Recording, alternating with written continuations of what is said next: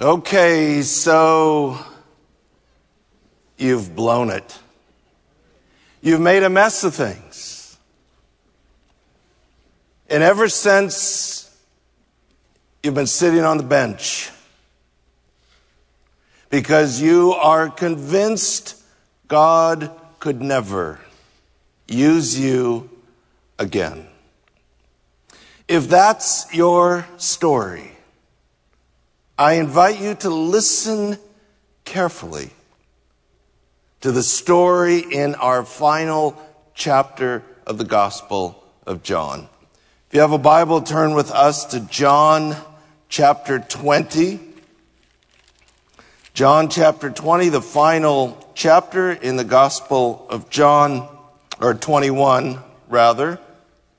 20, 21, somewhere in that area. 21 verse 1. After these things, Jesus manifested himself again to the disciples at the Sea of Tiberias. And he manifested himself in this way. Simon Peter and Thomas called Didymus and Nathanael of Cana in Galilee and the sons of Zebedee and two others of his disciples were together. Simon Peter said to them, "I am going fishing." They said to him, "We will also come with you." They went out and got into the boat, and that night they caught nothing.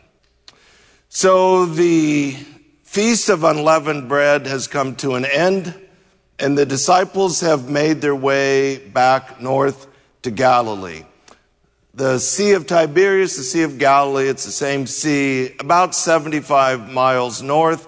And for most of these disciples, this was home.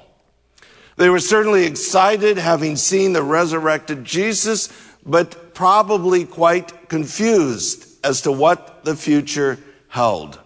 For one particular disciple, Peter, I have no question he was in absolute agony. Just a couple of weeks prior, in the moment of truth, he had 3 times denied that he knew Jesus. And he knew that Jesus knew that he had denied him. I'm certain Peter was excited that Jesus had risen from the dead, but I'm also convinced Peter thought he had blown it, and he was no longer useful to the master. In this moment, Peter doesn't know what else to do but to go back to what he's always known. I'm going fishing. It was customary that the fishermen would fish at night. But at the end of that night, as the sun begins to rise, they had caught nothing. Now, it's good to keep in mind several of these fishermen were professional fishermen. This is how they had made their living before Jesus called them to be disciples. But this is the problem with failure. Failure is infectious. And pretty soon we find ourselves failing at everything we touch until we finally feel like I can't do anything right. Verse 4. But when the day now was breaking, Jesus stood on the beach, yet the disciples did not know that it was Jesus. So Jesus said to them, "Children, you do not have any fish, do you?" They answered him, "No." He said to them, "Cast the net on the right-hand side of the boat, and you will find a catch." So they cast, and then they were not able to haul it in because of the great number of fish. Therefore, that disciple whom Jesus loved said to Peter, "It is the Lord." So when Simon Peter heard that it was the Lord, he put his outer garment on, for he was stripped for work, and he threw himself into the sea. But the other disciples came in the little boat, for they were not far from land, about 100 yards away, dragging the net full of fish. So the sun is just coming up. The light is dim. Jesus shows up on the beach. He's about 100 yards away. So he calls to them. The NASB translates it children, which is a bit confusing for us. It more carries the idea of boys. We'd probably say, hey guys, have you caught any fish? But the question actually implies, you haven't caught any fish, have you? And they answer grumpily, no. And Jesus says, tell you what, cast the net on the other side of the boat. Jesus does not say, I know a really good spot way over there. This is the other side of a small boat. But for whatever reason, Jesus is compelling. And they do it. And their net is so full of fish, they can't even pull it in. This is not the first time this has happened. Luke chapter 5 records an event early in the relationship between these men and Jesus when something similar happened. And at the end of that event, Jesus called them. From now on, you will be fishers of men. That was Peter's calling. But now he has taken himself off the team. Jesus hasn't asked him to sit on the bench. He's made the decision to sit on the bench. And what he needs in this moment is to be recalled. So John, true to his personality, connects the dots and puts it together. And he says to Peter, it is the Lord. Peter, true to his personality, either puts on his outer garment, or more likely it just means he tucked or girded it up so he could dive into the water and swim to the shore. For whatever reason, impulsive Peter couldn't wait for the boat. He's swimming to shore himself. And John tells us the rest of them had to somehow get to shore, lugging this net full of fish. Verse 9. So when they got out on land, they saw a charcoal fire already laid and fish placed on it and bread. Jesus said to them, bring some of the fish which you have now caught. Simon Peter went up and drew the net to land, full of large fish, 153. And although there were so many, the net was not torn. So they get to shore, and there's Jesus. He's already got a charcoal fire with bread and fish.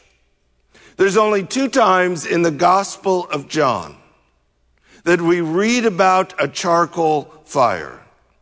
One is chapter 18. 3 times around a charcoal fire, Peter denied he knew Jesus. Now, a second conversation around a charcoal fire where Peter will be recalled to service.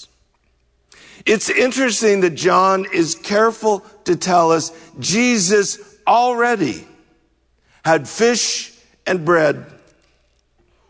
When Jesus called for them to cast the net on the other side of the boat, it's not because he needed breakfast. He already had breakfast. He didn't need them. They needed him. That's why Jesus says, bring the fish that you have now caught. In other words, no fish all night till I get here. Now you've caught fish. He's reminding them what he told them in the upper room: without me, you cannot do anything.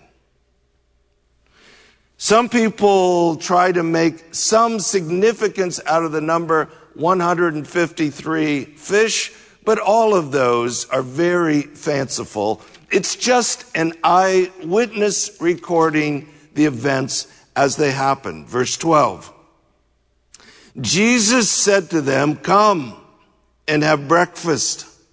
None of the disciples ventured to question him, "Who are you?"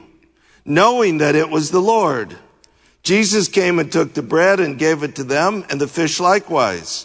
This is now the third time that Jesus was manifested to the disciples after he was raised from the dead.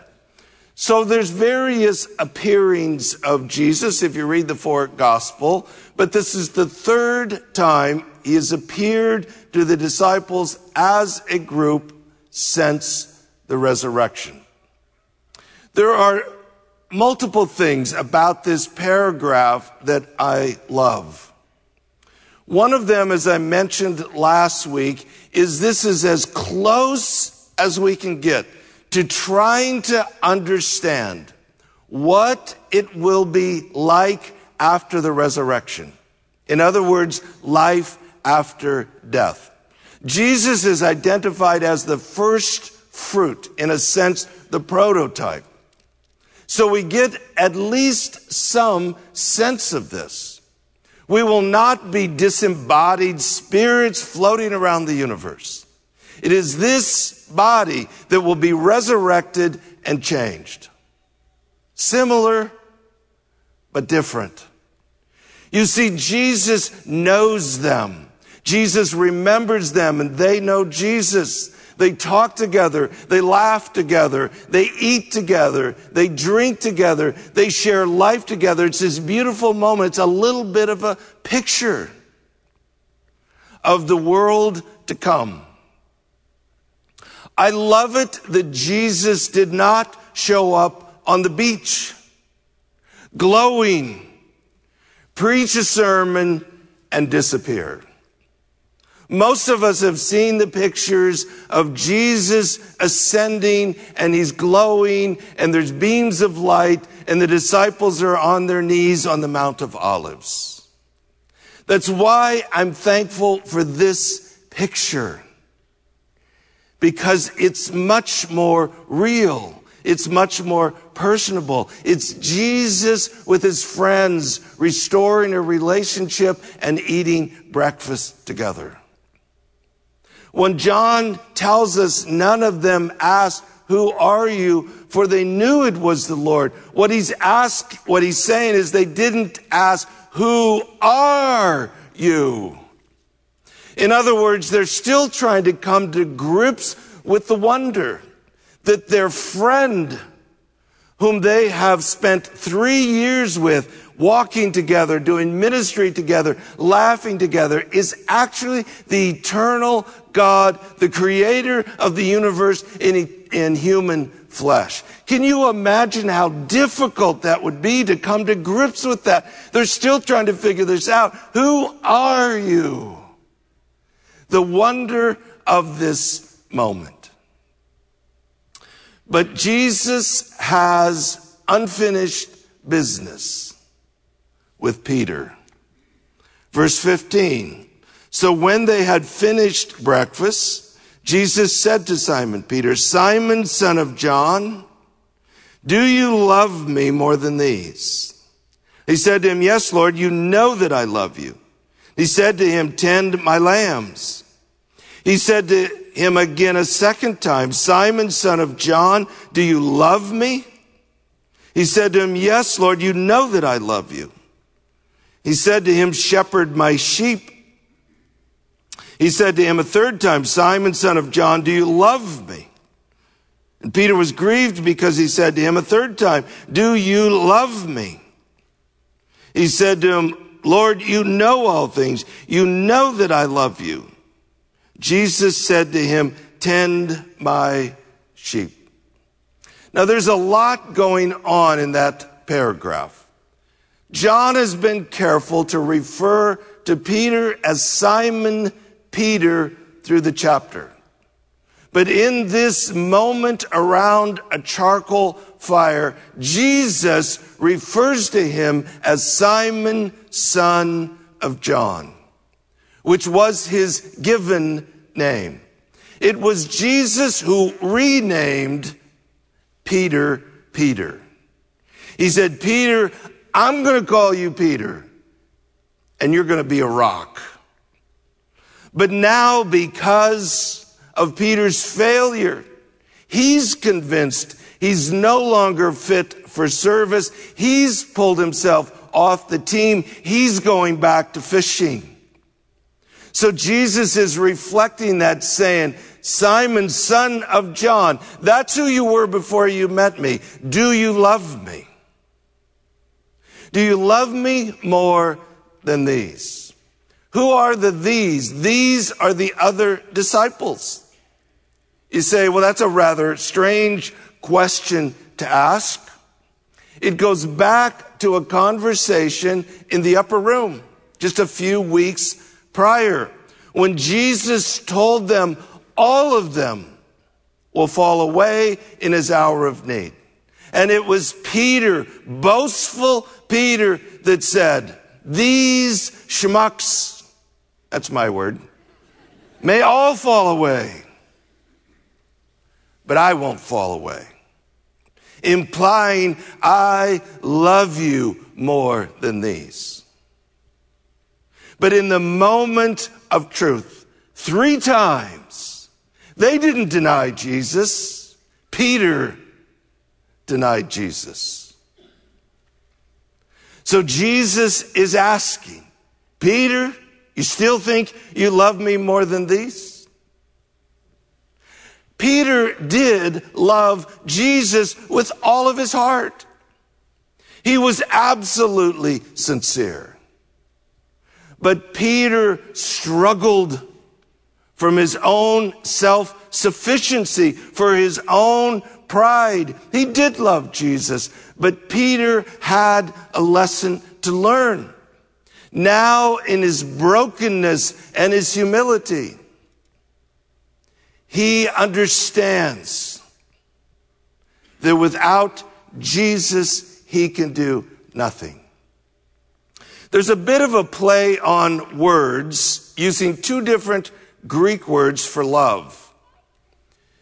There's multiple words in the Greek language for love. 2 of them are used in the scripture. Agape, which is the highest form of love, and phileo, which is also a very high form of love. Probably in our evangelical circles, we have drawn way too big of a distinction between the terms. They're often used interchangeably, but they are not synonyms. They are distinct terms. So the way this conversation goes is like this. Jesus says, Simon, son of John, do you agape me? And Peter says, yes, Lord, you know that I phileo you. Peter, do you agape me? Yes, Lord, you know that I phileo you. Peter, do you phileo me? Yes, Lord, you know that I phileo you. Jesus is reminding Peter that 3 times around a charcoal fire, he denied Jesus. Now 3 times around a charcoal fire, he can recommit himself to Jesus. But what Jesus is saying is, Peter, do you love me? Do you really love me? And if you do, get off the bench and get back in the game.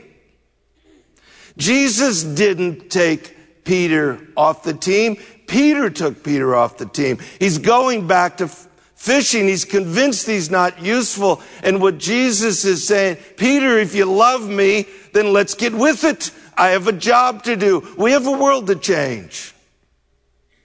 Jesus isn't impressed with Peter spending time in the dark room. He's not impressed with Peter saying, oh, I blew it, I'm off the team. Peter, do you love me?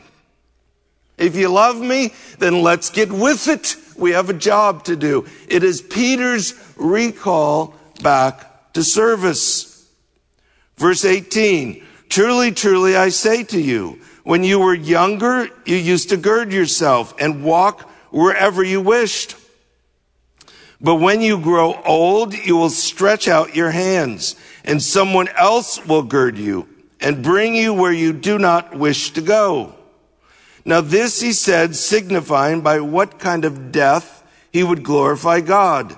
And when he had spoken this, he said to him, follow me.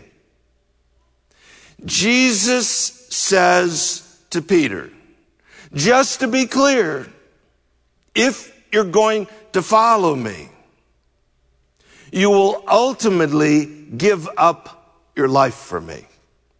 There's no question the language, stretch out your hands, is imagery of crucifixion. John identifies this is how Peter would die. Jesus is saying to Peter, Peter, are you in? I just need to tell you, ultimately, if you're in, you will be crucified because of your commitment to me and the gospel. But within that, there are words of encouragement. Because what Jesus is saying to Peter is, Peter, if you're in, your witness, your life, your leadership is going to be so powerful that Nero, the emperor of Rome, will feel it's necessary to take you out. And your life will be so powerful and such a witness for the gospel that your death will bring glory to God. And he ends it by saying, follow me. Peter, are you in? Can you imagine for 30 years, Peter faithfully, courageously, fearlessly served Jesus, knowing his end hanging over his head? Verse 20, Peter, turning around, saw the disciple whom Jesus loved following them, the one who also had leaned back on his bosom at the supper and said, Lord, who is the one who betrays you? So Peter, seeing him, said to Jesus, Lord, what about this man? Jesus said to him, if I want him to remain until I come, what is that to you? You follow me. Therefore this saying went out among the brethren, that the disciple would not die. Yet Jesus did not say to him that he would not die, but only if I want him to remain until I come. What is that to you? This is the disciple who is testifying to these things and wrote these things, and we know that his testimony is true. So Peter understands what Jesus is saying. He notices John and he says, okay, what about this guy? Knowing that John had this especially close personal relationship with Jesus. Okay, if I'm going to be crucified, what about that guy? To which Jesus responds, Peter, that's none of your business. I'm talking to you. Follow me. Peter, it's none of your business. What I'm saying is, do you love me? And if you love me, obey me. And the rest is up to me. It's not your concern. John tells us that Jesus' comment created some misunderstanding, that John would live until Jesus returned. He's just trying to clarify that, and then he reminds us that he writes as an eyewitness and his testimony is true. Verse 25, and there are also many other things which Jesus did, which if they were written in detail, I suppose that even the world itself would not contain the books that would be written. John tells us there's so much more that could be written about. If you take Matthew, Mark, Luke, and John, you put them all together, we have roughly 50 days in the life of Christ. Out of 33 years, we know what happened on about 50 days. I want to end our time in the Gospel of John the same way that John ends his Gospel. Jesus says, do you love me? Do you love me?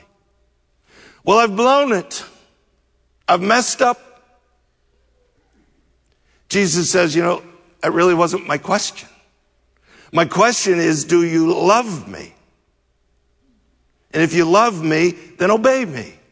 We've got a world to change. God doesn't put people on the bench. People put people on the bench. The only real relevant question is, do you love Jesus?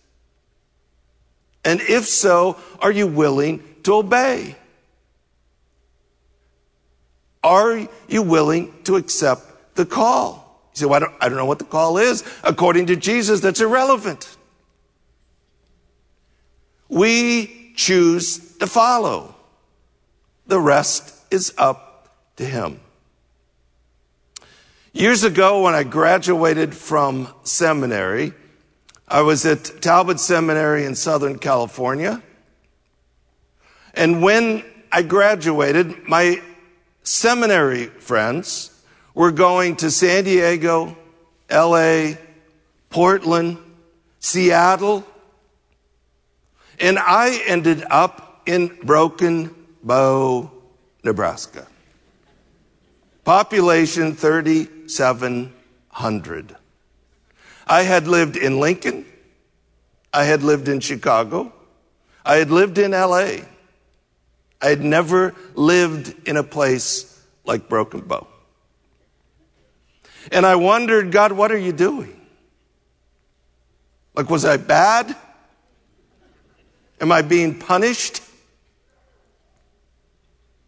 But honestly, what happened is I had to wrestle with a very important question. What am I in this for? Am I in this to be somebody? Am I in this to be a big shot? Is my ambition to be some sort of a Christian celebrity? Or am I in this to be obedient? And if God calls me to the sandhills, isn't that okay? And if God asks me to stay in the sandhills for the rest of my life, isn't that okay? I can say with all integrity in my heart, I settled that issue, and if God asked me to stay in the sandhills until I die, I was fine with that. I actually love that community. Broken Bow is a beautiful community. I love the sandhills. I love that way of life. I was actually a really good fit there. And the only question is, God, what do you want from me? I just want to be obedient. The truth is, I didn't come knocking on Lincoln Berean's door. You came knocking on my door. And I did believe God called me to Lincoln. I'm now 61 years old, and it's still the same question. God, what do you want from me? I just want to be obedient. Tell me what you want from me. I just want to be obedient until I draw my last breath. And I want my life to matter. But this isn't just about pastors and missionaries. Every person that has trusted Jesus as Savior has an equally high and holy calling. There is no believer in the room that God has put on the bench and disqualified. None. The question he's asking is, do you love me? After all you've learned in the Gospel of John, of who I am and what I did for you, that's the question. Do you love me? And if you love me, I'm asking you to obey me. Every one of us have a call. Either you're obedient or you're disobedient. But I can guarantee you, God hasn't called anyone to be a bench sitter. Whenever we talk about accepting a call, I can't help but think of our brothers and sisters in India. These are some of the most faithful, courageous, admirable Christians I have ever known. When they accept the call, they understand it is highly likely this will mean persecution, and some of them death. But they do it. They do it courageously, faithfully, and joyfully. There is a familiar hymn that actually came out of northern India somewhere between 100 and 150 years ago. It's very difficult to find out the exact origin of this hymn, other than we know with confidence it came out of northern India in a time of great persecution.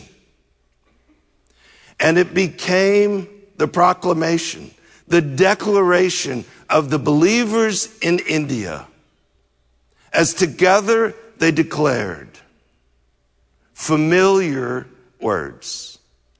I have decided to follow Jesus. No turning back. No turning back. Again and again and again, that song became their anthem.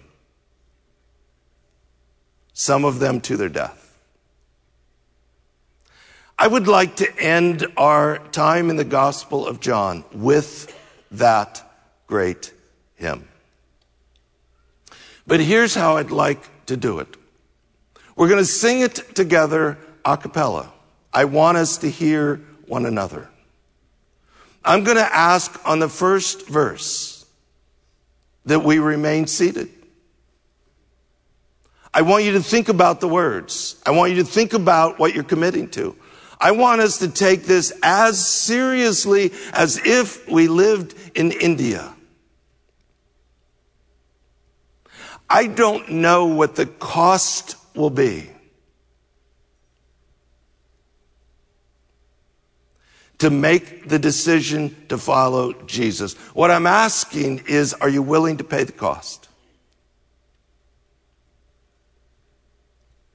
Jesus says, do you love me?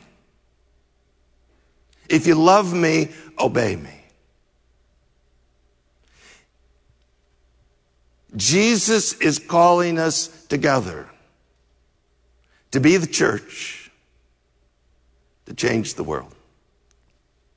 So on the first verse, I just want you to think about what Jesus is asking. on verses 2 and 3.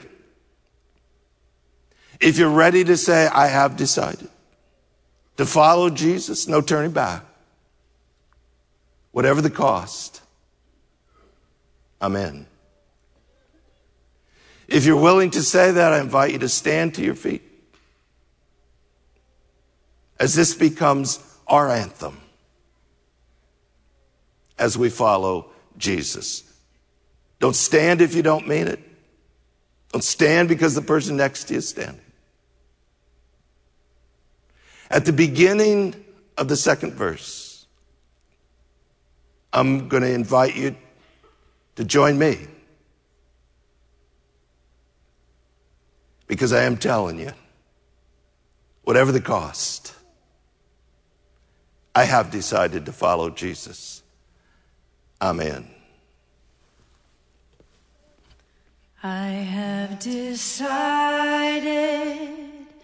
to follow Jesus. I have decided to follow Jesus. I have decided to follow Jesus. No turning back, no turning back. The cross before me, the world behind me. The cross before me, the world behind me. The cross before me, the world behind me. No turning back, no turning back. Though none go with me, still I will follow. Though none go with me, still I will follow. Though none go with me, still I will follow. No turning back, no turning